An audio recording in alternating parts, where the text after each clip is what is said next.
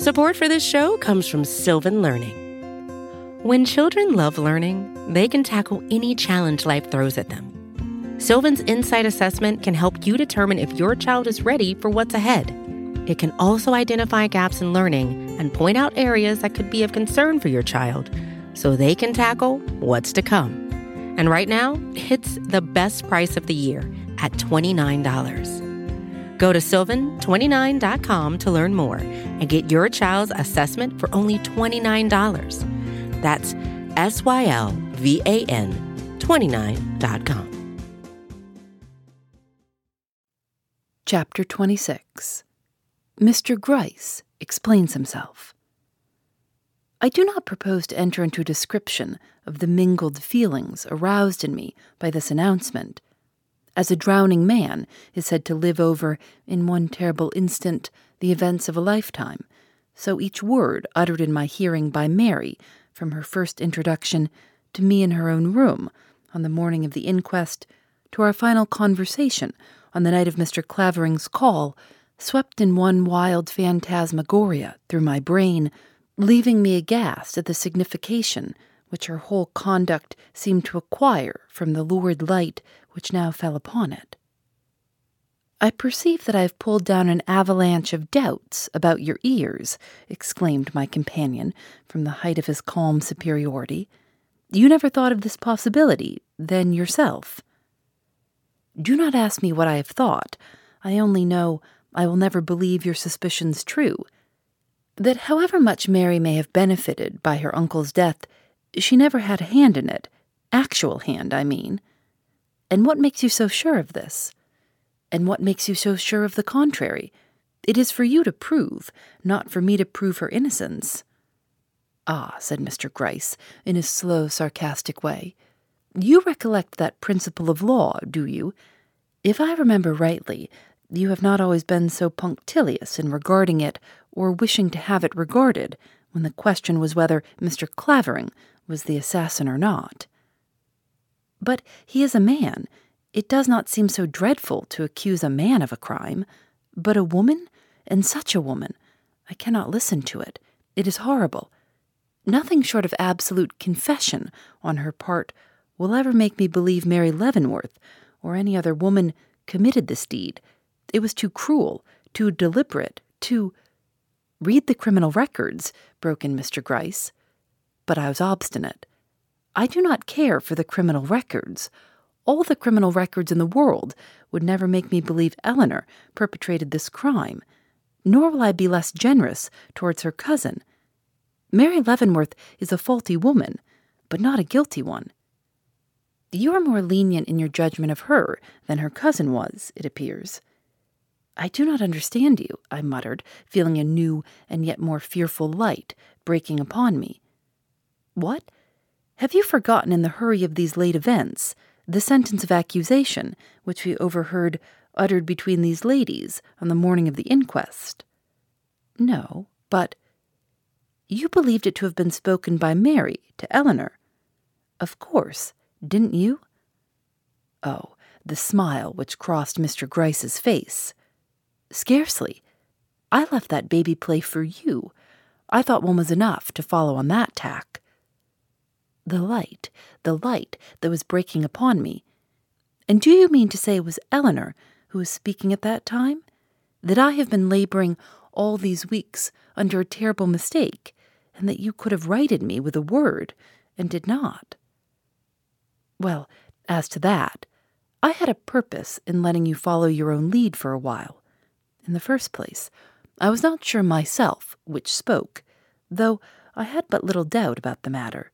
The voices are, as you must have noticed, very much alike, while the attitudes in which we found them upon entering were such as to be explainable equally by the supposition that Mary was in the act of launching a denunciation, or in that of repelling one, so that, while I did not hesitate myself as to the true explanation of the scene before me, I was pleased to find you accept a contrary one, as in this way both theories had a chance of being tested, as was right in a case of so much mystery.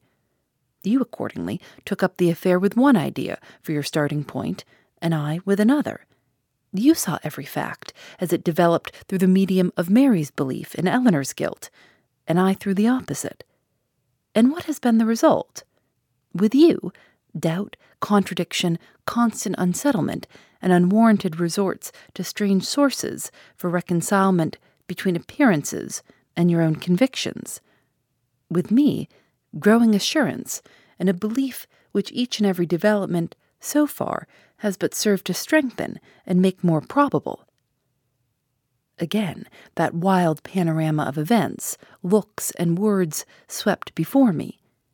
Mary's reiterated assertions of her cousin's innocence, Eleanor's attitude of lofty silence in regard to certain matters which might be considered by her as pointing towards the murderer.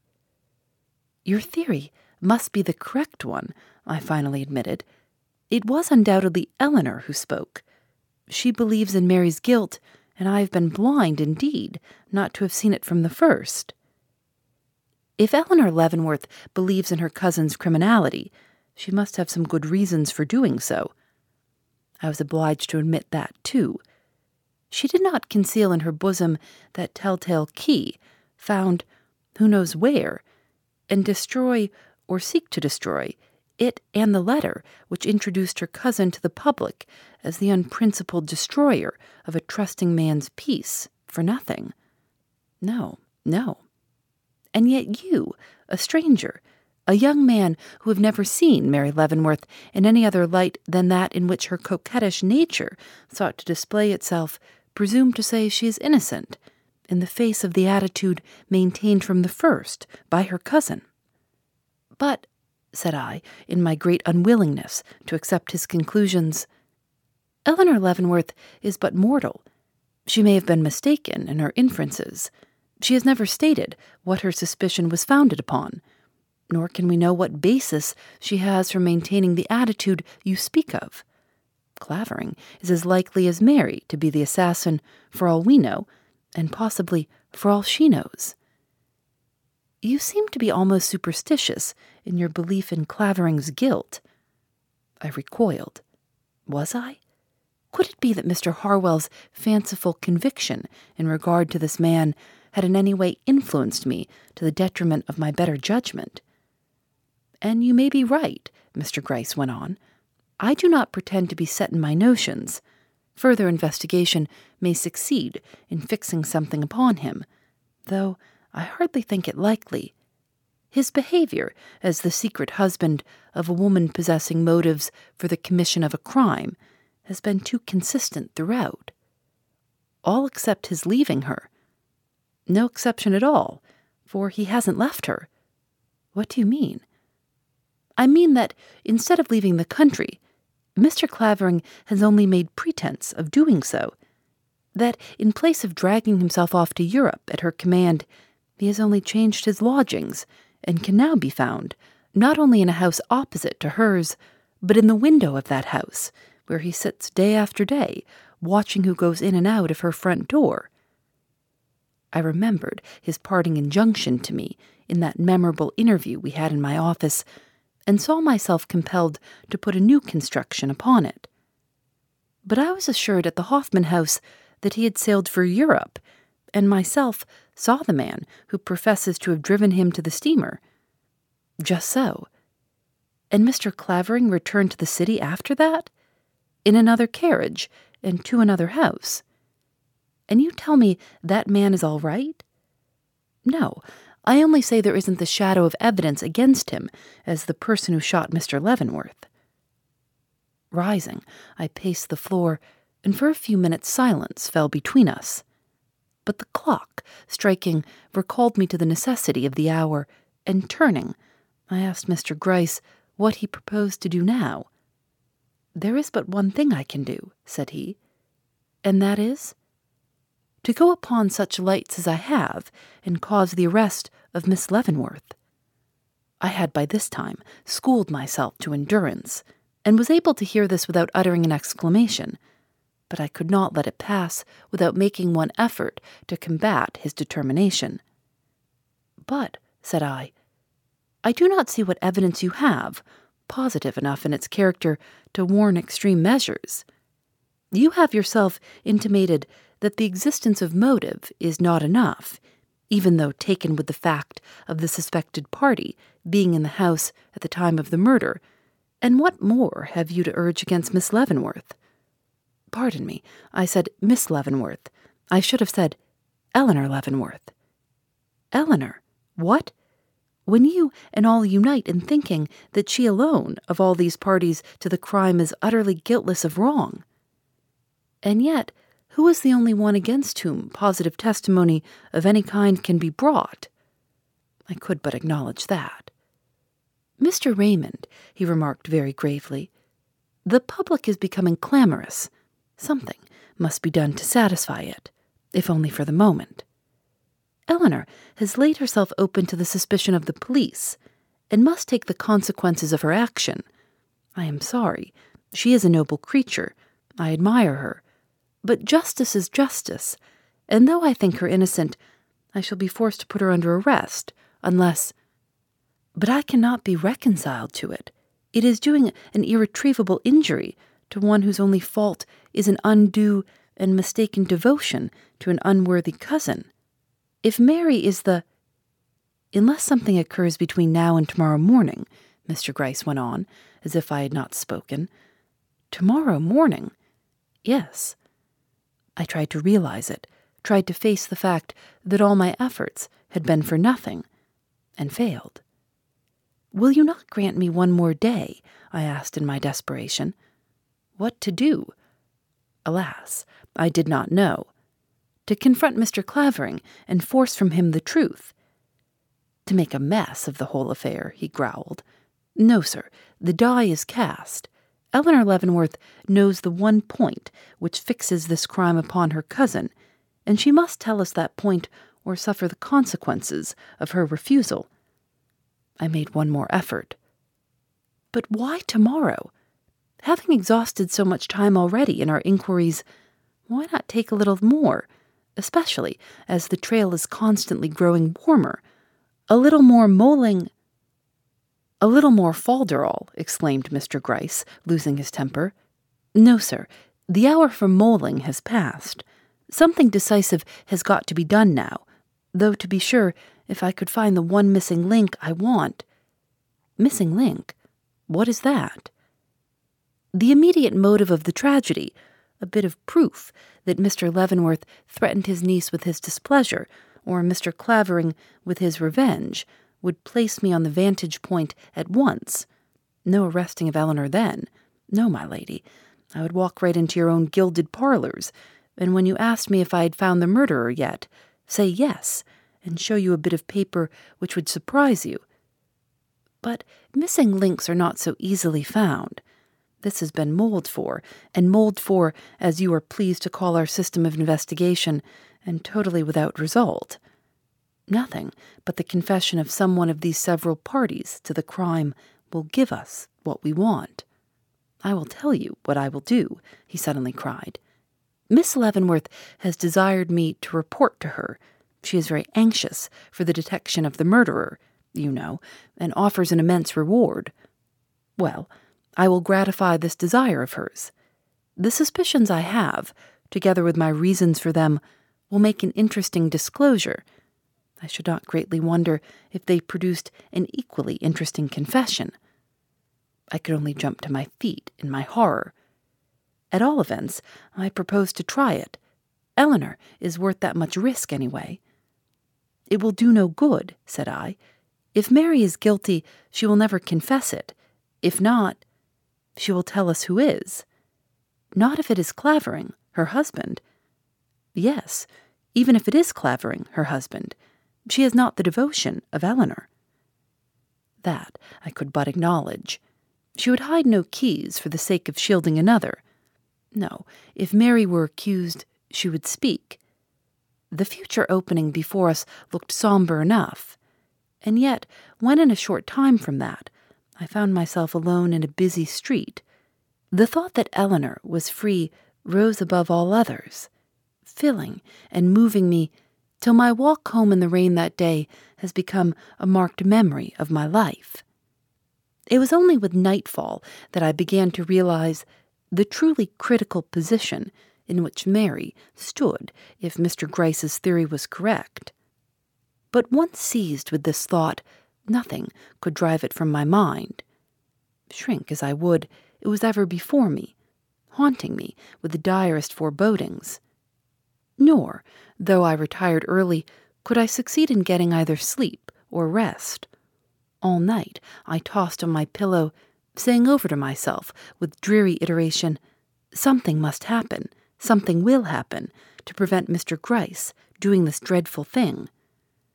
Then I would start up and ask what could happen, and my mind would run over various contingencies, such as Mr. Clavering might confess, Hannah might come back, Mary herself wake up to her position and speak the word I'd more than once seen trembling on her lips.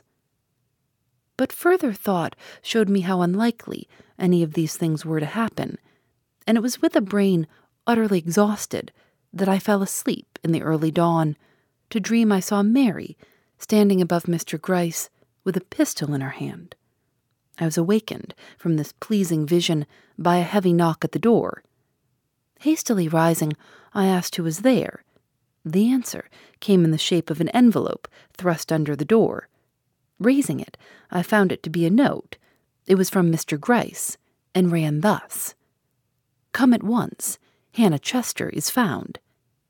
Hannah found? So we have reason to think. When? Where? By whom? Sit down, and I will tell you. Drawing up a chair in a flurry of hope and fear, I sat down by Mr. Gryce's side. "She is not in the cupboard," that person dryly assured me, noting without doubt how my eyes went traveling about the room in my anxiety and impatience. "We are not absolutely sure that she is anywhere, but word has come to us that a girl's face, believed to be Hannah's, has been seen at the upper window of a certain house in— don't start— Riverdale, where a year ago she was in the habit of visiting while at the hotel with the Mrs. Leavenworth.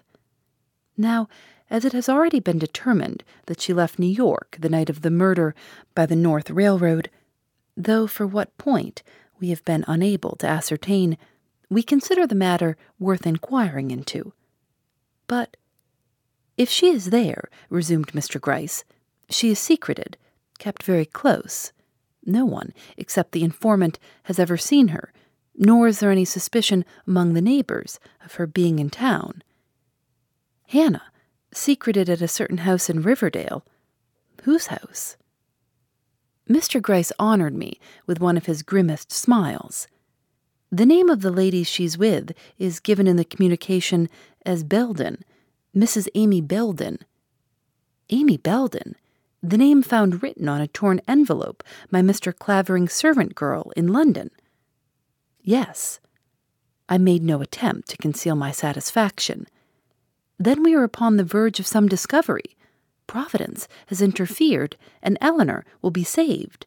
But when did you get this word?" "Last night, or rather this morning, Q brought it." "It was a message, then, to Q?" "Yes, the result of his molings while in Riverdale, I suppose." "Whom was it signed by?" "A respectable tinsmith who lives next door to Mrs. Belden." "And is this the first you knew of an Amy Belden living in Riverdale?" "Yes." "Widow or wife?" "Don't know. Don't know anything about her but her name." "But you have already sent Q to make inquiries." "No. The affair is a little too serious for him to manage alone. He is not equal to great occasions, and might fail just for the lack of a keen mind to direct him. In short, I wish you to go. Since I cannot be there myself, I know of no one else sufficiently up in the affair to conduct it to a successful issue. You see, it is not enough to find and identify the girl. The present condition of things demands that the arrest of so important a witness should be kept secret. Now, for a man to walk into a strange house in a distant village, find a girl who is secreted there, frighten her, cajole her, force her, as the case may be, from her hiding place to a detective's office in New York, and all without the knowledge of the next-door neighbor, if possible, requires judgment, brains, Genius. Then, the woman who conceals her, she must have her reasons for doing so, and they must be known. Altogether, the affair is a delicate one. Do you think you can manage it? I should at least like to try. Mr. Gryce settled himself on the sofa. To think what pleasure I am losing on your account, he grumbled, gazing reproachfully at his helpless limbs. But to business. How soon can you start? Immediately. Good. A train leaves the depot at 12:15. Take that. Once in Riverdale, it will be for you to decide upon the means of making Mrs. Belden's acquaintance without arousing her suspicions. Q, who will follow you, will hold himself in readiness to render you any assistance you may require. Only this thing is to be understood, as he will doubtless go in disguise. You are not to recognize him, much less interfere with him in his plans, till he gives you leave to do so by some preconcerted signal. You are to work in your way, and he in his, till circumstances seem to call for mutual support and countenance. I cannot even say whether you will see him or not. He may find it necessary to keep out of the way. But you may be sure of one thing, that he will know where you are, and that the display of, well, let us say, a red silk handkerchief, have you such a thing? I will get one. Will be regarded by him as a sign that you desire his presence or assistance, whether it be shown about your person or at the window of your room. And these are all the instructions you can give me? I said as he paused. Yes, I don't know of anything else. You must depend largely upon your own discretion and the exigencies of the moment. I cannot tell you now what to do. Your own wit will be the best guide. Only, if possible, let me either hear from you or see you by tomorrow at this time. And he handed me a cipher in case I should wish to telegraph. Phoebe Reads a Mystery is recorded in the studios of North Carolina Public Radio, WUNC.